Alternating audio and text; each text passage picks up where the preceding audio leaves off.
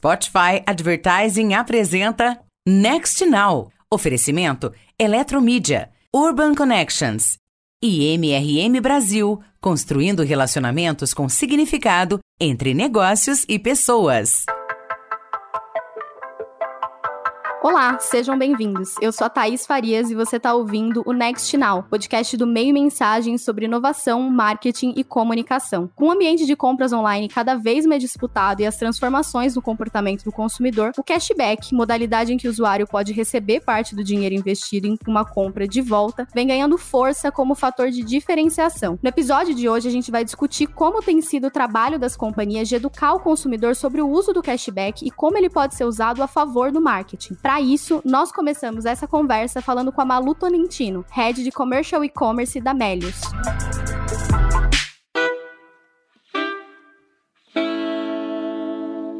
Malu, seja muito bem-vinda, é um prazer enorme ter você com a gente. Muito obrigada, Thaís, o prazer é todo meu. Bom, então pra gente começar essa conversa, eu queria saber o que é o cashback. Hoje dá pra falar que Melius é uma empresa de cashback?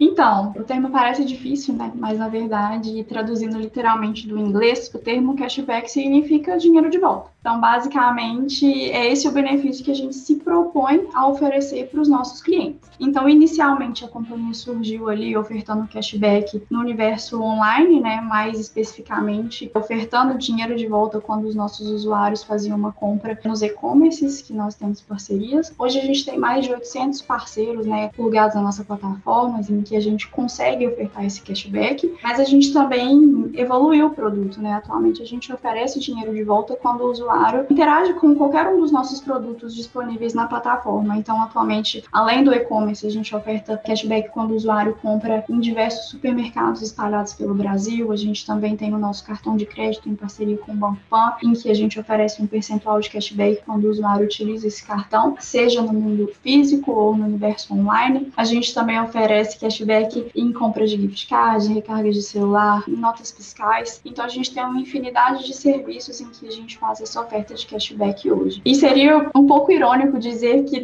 a gente não é uma empresa de cashback, mas não, a gente não é uma empresa de cashback. A gente é uma empresa de tecnologia. E o nosso objetivo é conectar marcas e consumidores. O primeiro meio que a gente encontrou para poder fazer essa conexão foi o cashback. Inicialmente só no e-commerce e depois em todas as outras verticais que citei anteriormente. Mas a tecnologia é o que dita o que a nossa empresa é, né? Então, se no futuro a gente encontrar outras maneiras de fazer essas conexões entre as marcas e os consumidores e for ganha, né? A gente vai fazer. Então, não gosto de resumir o Melius como uma empresa de cashback, porque a gente está no mercado para resolver problemas dessas marcas, né? Entregar valor. Então, a gente pode fazer isso no futuro de outras formas que não seja o cashback. Malu, quando a gente entra nesse tema e principalmente, né, nessa ideia de você ter uma parte do dinheiro que é investido de volta, seja com dinheiro mesmo ou com benefícios, ainda gera uma certa dúvida por parte do consumidor, né? Eu diria até que uma desconfiança mesmo. Como é que vocês vêm lidando com isso? Hoje, qual que é o patamar de maturidade da discussão sobre cashback e como vocês têm feito esse trabalho de educação mesmo? Legal você falar sobre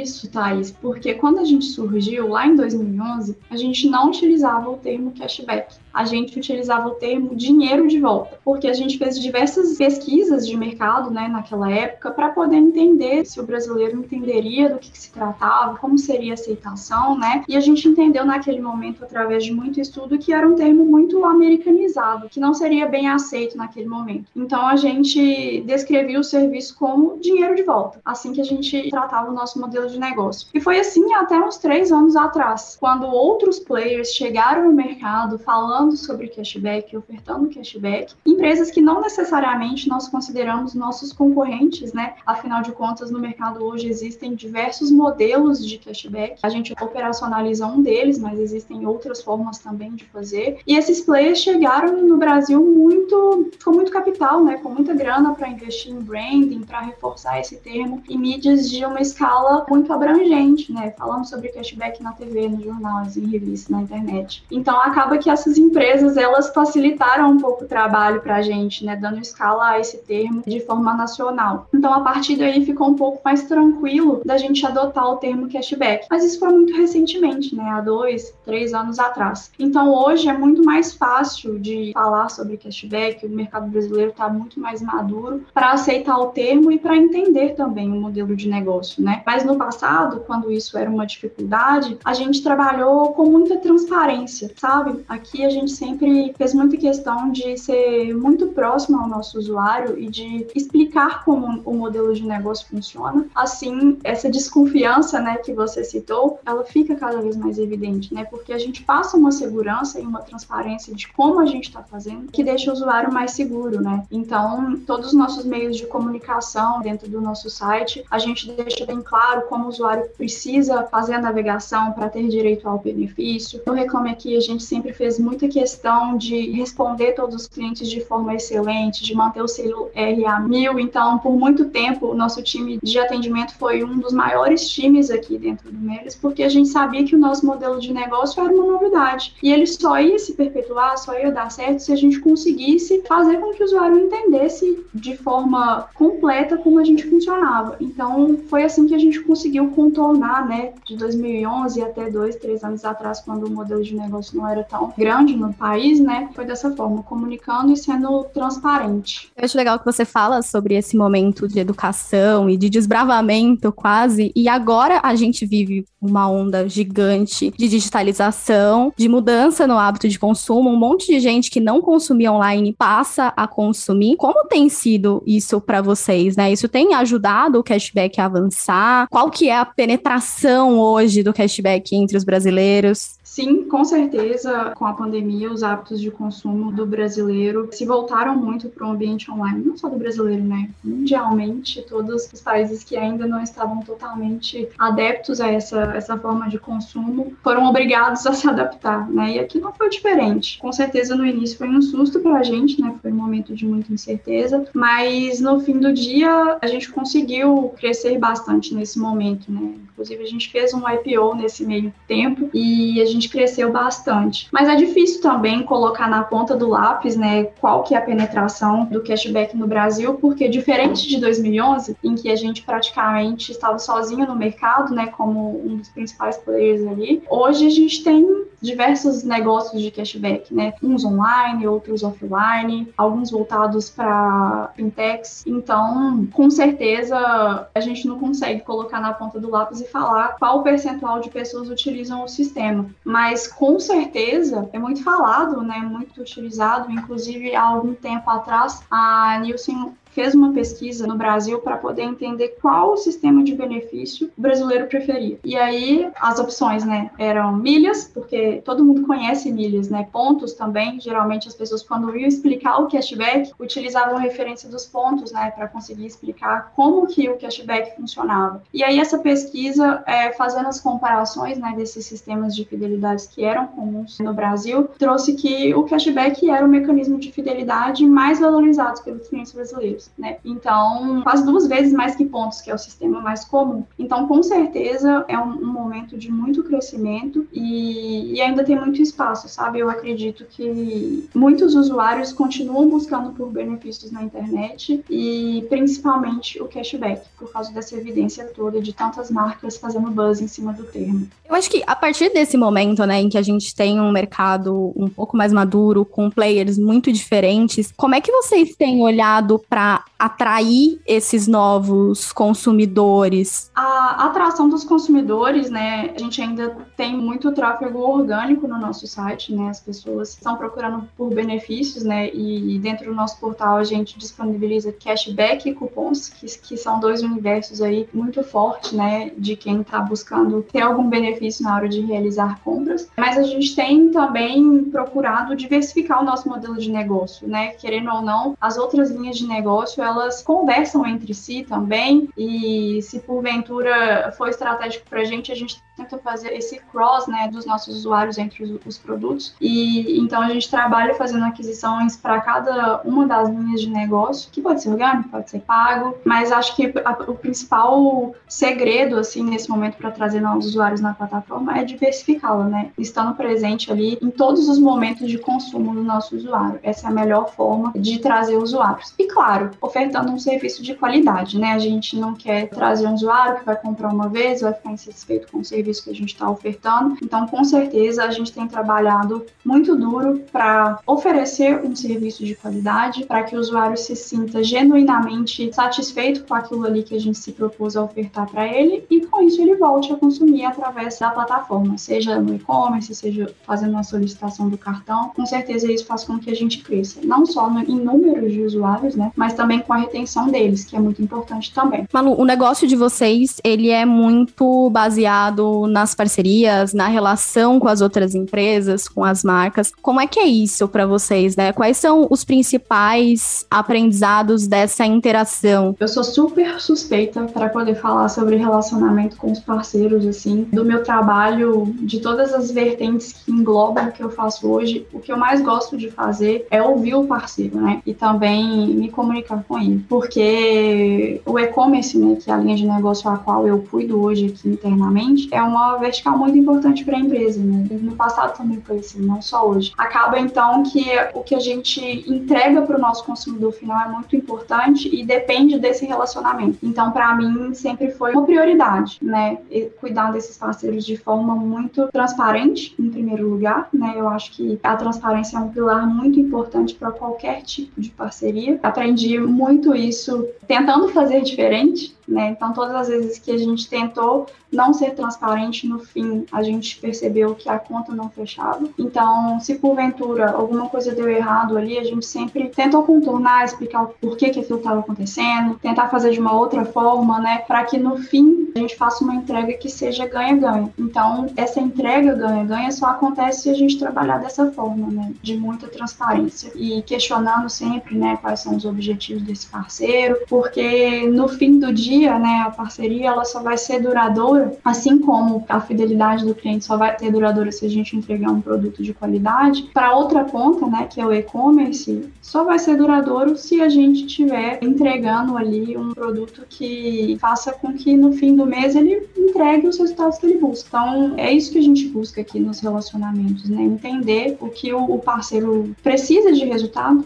para entregar isso de fato, né? Então, a gente coloca esses dois pilares como prioridade, né? Primeiro, a transparência, o segundo, entender os problemas. Afinal de contas, né, voltando ali na pergunta que você me perguntou sobre o Melios ser uma empresa de cashback, eu respondi que não. Nós somos uma empresa de tecnologia. Empresa de tecnologia precisa desenvolver produtos. Eu só vou aprimorar minha plataforma, desenvolver novos produtos, se eu trouxer os problemas que os parceiros enfrentam e precisam resolver. Então, a gente só vai conseguir entender, né, essas necessidades através dessa conversa muito clara sobre onde eles querem chegar, quais são os principais desafios que eles enfrentam, os principais metas, para a gente desenvolver o nosso produto para que ele atenda essas expectativas e resolva esses problemas. Malu, a gente falou aqui bastante sobre essa barreira cultural, que é de educação mesmo, mas eu queria saber, para além delas, que outros desafios o segmento ainda precisa enfrentar. Ao mesmo tempo, eu também queria saber um pouquinho de quais vocês enxergam como as principais oportunidades daqui para frente. Thais, eu poderia listar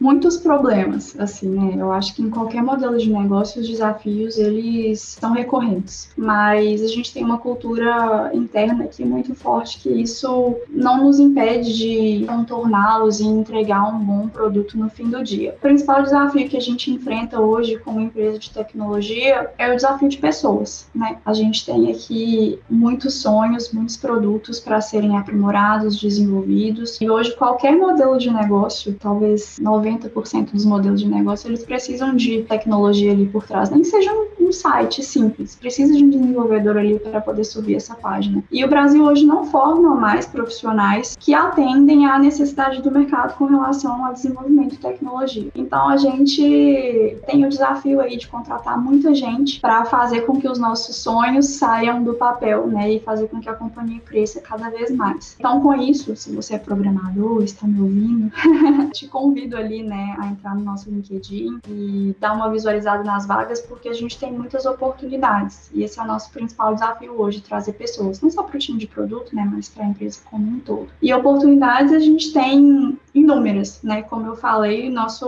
principal estratégia hoje é fazer com que a marca Melios esteja presente de forma recorrente recorrente no consumo dos nossos clientes. Então, a gente começou com e-commerce, temos outras verticais e a gente quer estar presente em tantas outras. Então, a gente tem muitas oportunidades nesse sentido de aprimorar o produto, estar presente aí em outros segmentos, né? Então, vertical de serviços financeiros, né? A gente tem muitas oportunidades nesse sentido e é o sonho que a gente está sonhando agora, né? Principalmente. Então, é o nosso objetivo aí a curto prazo. Perfeito, Malu. Esses eram os principais pontos pra gente hoje. Super obrigada. Eu que agradeço pelo seu tempo, pela disponibilidade e agradeço o convite também.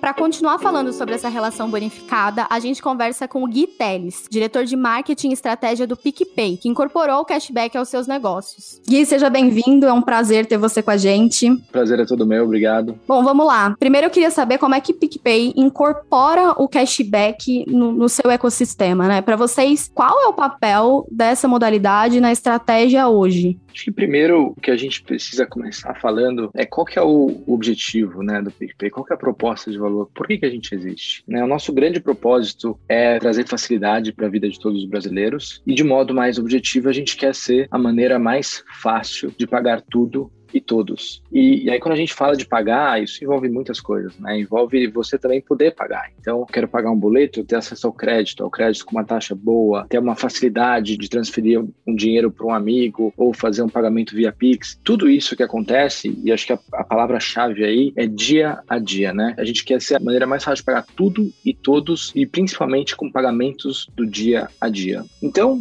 é muito difícil a gente, ainda que com uma experiência melhor, ainda que com produtos melhores, mudar um hábito de um dia para noite. Então, quando a gente fala de como as coisas mudaram, né? Não sei, vamos pegar alguém que todo dia ali, há um tempo atrás, usava só dinheiro. E era tudo pago a dinheiro, pegava dinheiro, sacava dinheiro, ia no caixa eletrônico, pedia dinheiro. E essa pessoa provavelmente aos poucos foi descobrindo, de repente, o cartão de débito, ou crédito, ou outras formas de pagamento. Essa mudança não acontece da noite pro dia. Apesar da pessoa falar assim, putz, é muito mais fácil, seguro e conveniente eu andar com um cartão de débito ou com um cartão de crédito, ela demorou um tempo para se acostumar com isso, né? Porque existe uma coisa de confiança, existe uma coisa de lembrança, existe uma coisa de hábito mesmo. Então, quando a gente fala do propósito do PicPay, a gente fala, olha, hoje você quer fazer um Pix, a maneira mais fácil e mais rápida é pelo PicPay, porque você precisa de menos cliques. Você pode sair de casa, hoje em dia, sem precisar levar a carteira. Você faz tudo pelo celular. Você chegou ali no restaurante, você paga a conta ali direto pelo QR Code. Você tem que dividir a conta com alguém, você faz uma transferência via Pix, ou se a pessoa tem PicPay também, direto ali pelo sistema do PicPay. Ah, putz, você lembrou que você tinha um boleto para pagar, daí você pega de novo, não precisa nem abrir seu internet bank, você escaneia o boleto. Ah, mas eu tô sem dinheiro, esse mês tá um pouco mais curto, chegou no final do mês, esse boleto vence no final, eu tô sem dinheiro. Você consegue também parcelar.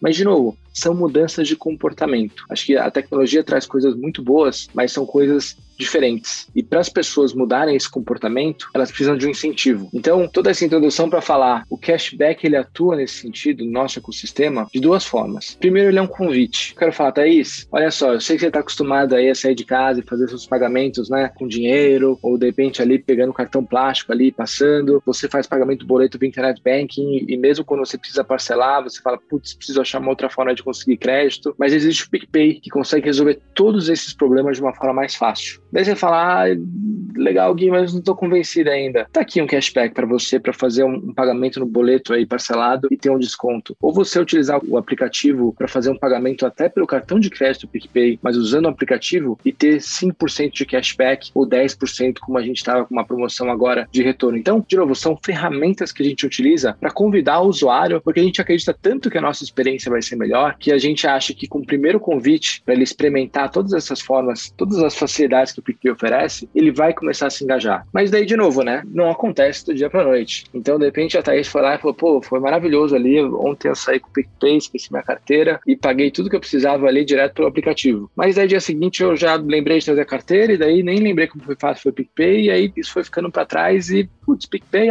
lembrei que aquele dia foi legal. Então, aí entra o segundo ponto. Então, não é só um convite, mas é uma ferramenta para criação de hábito. Para que você fale, putz, usei ontem o PicPay, foi ótimo e hoje, logo que eu usei, eu percebi que eu tive um cashback que foi maravilhoso, assim, eu recebi 5% de volta na compra que eu fiz no restaurante ali e paguei pelo QR Code, seja direto ali, porque ele tinha o código de barra do PicPay, seja quando eu peguei a maquininha ali e pedi para pagar com QR Code. No dia seguinte você fala, quero ter essa economia de novo. No outro dia também. E daí aos poucos isso começa a virar parte do seu hábito, não só porque é melhor, mas porque você agora tem a lembrança, né? E daí, de um dia para o outro, como a gente já vê em algumas cidades onde a gente já está mais maduro, né? Como Vitória, onde a gente deu uma olhada ali e é impressionante o número de pessoas que já não usa mais a carteira, né? Não sai de casa só com o celular para pagar tudo. Então já criou o seu hábito lá. E aí a gente não tem mais uma necessidade tão grande de usar o cashback, porque aquilo já está preso ali na rotina das pessoas. Então, resumindo essa longa história que eu contei, é uma ótima ferramenta para convidar as pessoas a usar a ferramenta, para ver como ela de fato é melhor, é mais fácil, e depois para elas se engajarem,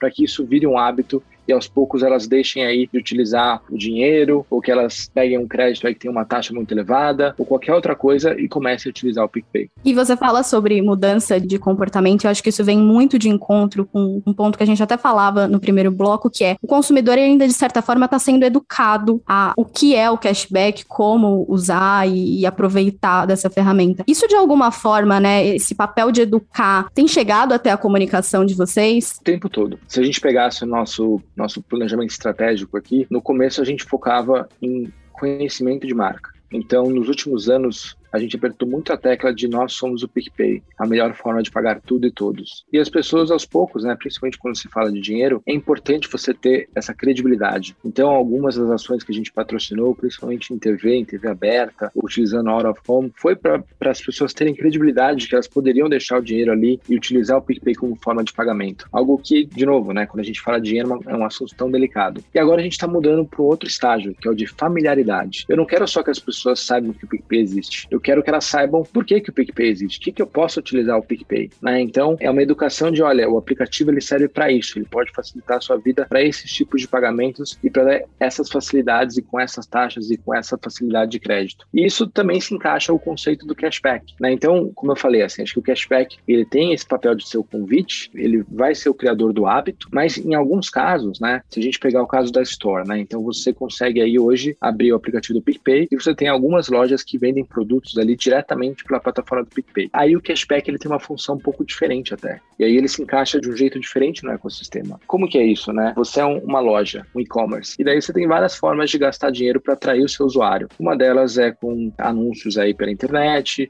outras é de repente fazer uma grande campanha de marketing aí na TV, outra é fazer um out of home, um grau de outdoor aí, mas uma delas de repente é utilizar o fluxo, que a gente já tem mais de 55 milhões de usuários aí cadastrados que utilizam o PicPay, muitos deles diariamente, muitos deles pelo menos uma vez por mês, e colocar ali uma oferta e falar assim, olha, você usuário do PicPay aqui, você tem um desconto. E daí aquele dinheiro que de repente ia para marketing, ele vira um dinheiro de cashback para aquisição de usuário. Todo mundo sai ganhando. A loja sai ganhando porque ela teve ali um usuário que teve acesso ao seu produto por um melhor preço, o usuário sai ganhando porque ele tem o melhor preço, e como plataforma a gente ajuda a conectar essas duas pontas, então a gente consegue ter um modelo de negócio em cima disso. Eu acho interessante, enquanto você vai falando e a gente vai percebendo as diferentes funções que essa mesma modalidade pode ter na estratégia. Olhando para isso, como você acredita que a maneira como vocês encaram o cashback dentro da operação de PicPay mudou durante essa experiência e aprendizado? Mudou muito. E eu acho que a grande diferença aí é inteligência artificial. Então, no passado, muitas das nossas campanhas de para quem a gente dava cashback, em que situação, em que estágio, tudo isso era feito manualmente.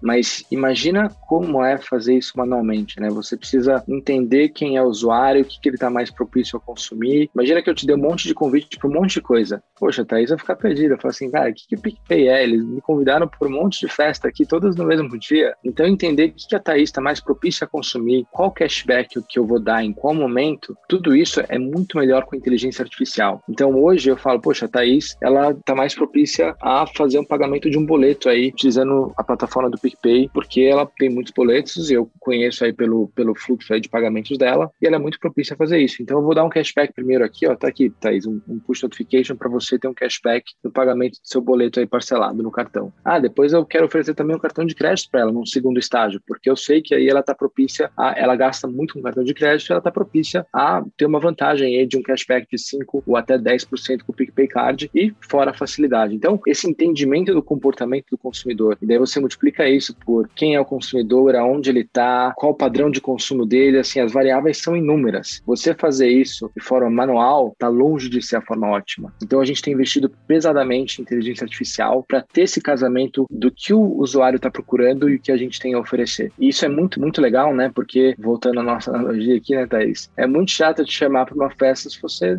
não gosta de rock and roll. E aqui, ó, você quer ir numa festa de rock? Fala, pô, eu odeio rock, eu gosto de sertanejo. Então, quanto mais você tem essa adequação do que os clientes procuram, o que a gente tem a oferecer, menos a gente está sendo invasivo e mais a gente está tendo uma proposta de valor concreta para os nossos usuários. A partir dessa experiência de vocês, o que é que você diria para uma empresa que está pensando em levar o cashback como funcionalidade para dentro da sua operação? O que é preciso ter em mente? Eu acho que o cashback ele é um meio, ele não é um fim. Ele é uma das ferramentas que a gente tem. No fundo, grande parte das empresas, eu estou falando muito de B2C, empresas que lidam direto com o usuário final, elas têm vários produtos e elas querem conectar aí os produtos aos usuários. E você pode fazer isso com um time comercial, você pode fazer isso com estratégia de marketing, você pode fazer isso com produtos orgânicos que são tão bons que organicamente as pessoas já engajam e falam, putz, já é maravilhoso. Mas muito disso também tem a ver com curva de crescimento. Então, se você me perguntar, poxa, se os produtos do PicPay já são tão incríveis, por que vocês têm que dar cashback? E a resposta é velocidade. Porque, Thaís, eu acredito muito que quando as pessoas usam o PicPay, elas se apaixonam. E que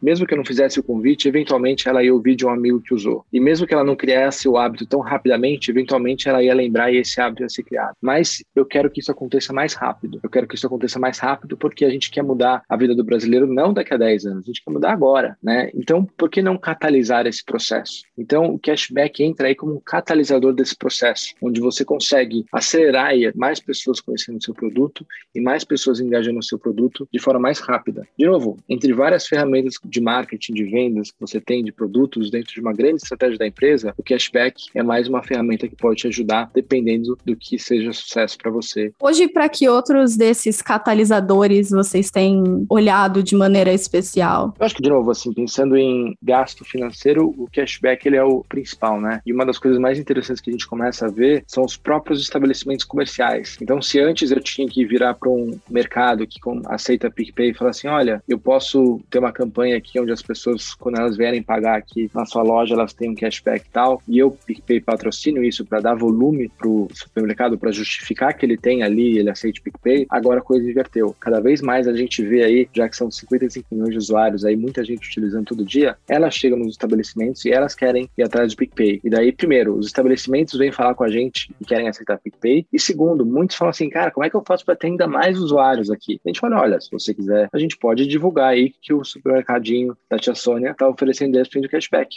Você paga esse cashback, ainda faz sentido para você atrai mais usuários. De repente, alguém que é no supermercadinho da tia Vânia, que era na esquina, vai no da tia Sônia, e daí você ganha esse fluxo de usuários. Então, quase que virou uma plataforma de divulgação para muitos dos estabelecimentos comerciais, lojas virtuais, e-commerce e tantos outros pela frente. Então, eu acho que essa é a mudança desse catalisador, que é o cashback. E daí, outro grande catalisador, de novo, ele é muito menos financeiro, é a tecnologia. O PicPay é uma empresa de tecnologia. Então, tudo que a gente faz é ligado à tecnologia. A nossa vantagem competitiva nunca vai ser quanto a gente oferece de dinheiro para o usuário. Acho que quando isso virar vantagem competitiva, a gente já perdeu, né? Então, a nossa vantagem competitiva tem que ser produtos melhores, tem que focar na satisfação do usuário, a gente é obcecado pelo usuário, entender as dores. A gente tem um time ali de atendimento muito próximo ao time de criação de produto, justamente para que produtos sejam o tempo todo melhorados, aprimorados de acordo com o gosto do usuário. Essa é a melhor ferramenta, investir em tecnologia, criar melhores produtos, é o melhor catalisador que a gente tem, sempre vai ser como empresa de tecnologia. Para a gente finalizar, como é que você enxerga o futuro do cashback no PicPay, claro, mas olhando para a evolução também dessa ferramenta de maneira geral? Além do que a gente falou, acho que conforme as pessoas criam o hábito de utilizar PicPay, muitas vezes a gente não vai precisar, PicPay, dar o cashback, já que a pessoa já vai falar, cara, é muito mais fácil fazer um Pix aqui pelo PicPay, é muito melhor pagar um boleto, agora eu tenho acesso a usar o saldo do meu cartão de crédito para financiar um boleto, uma coisa que eu não conseguia fazer antes. Então, essas facilidades, elas vão vindo. Isso quer dizer que o cashback vai acabar? Não. Primeiro, pelo exemplo que a gente falou antes, né? Então, você tem a possibilidade aí de todos do cashback vir financiado aí por todos os outros parceiros do PicPay, por estabelecimentos, por e-commerce, por lojas, por todo mundo que transaciona, que no final, assim, praticamente toda vez que a gente pensa em comércio, em business, tem uma transação financeira, né? Então, todos eles podem utilizar o PicPay como uma forma de comunicação. Então, e uma das melhores formas de atrair pessoas, usuários, clientes, é com cashback. Então, summarizando, né? O cashback, ele tende a, do lado do PicPay, como convite, como forma de criação de hábito, diminuir com o tempo, já que os usuários vão ser engajados pelo próprio aplicativo, mas não quer dizer que do ponto de vista do usuário, talvez o cashback suma ou diminua, porque o que a gente tem visto, né, é que os próprios estabelecimentos querem patrocinar esse cashback. Então, de novo, o futuro do cashback, talvez do ponto de vista do usuário, seja nenhuma mudança, nem sabe o que está acontecendo. Do nosso lado, a gente vai ter uma mudança aí, onde os estabelecimentos passam a patrocinar esse cashback e não mais a empresa PicPay.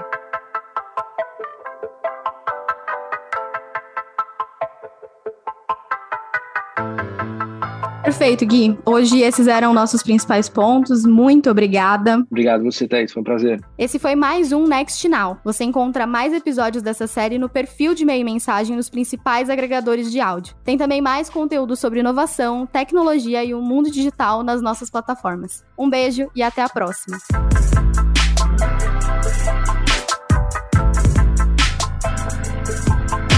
Esse podcast foi produzido e editado nos estúdios da Audio Edge, uma empresa Cisneiros Interactive.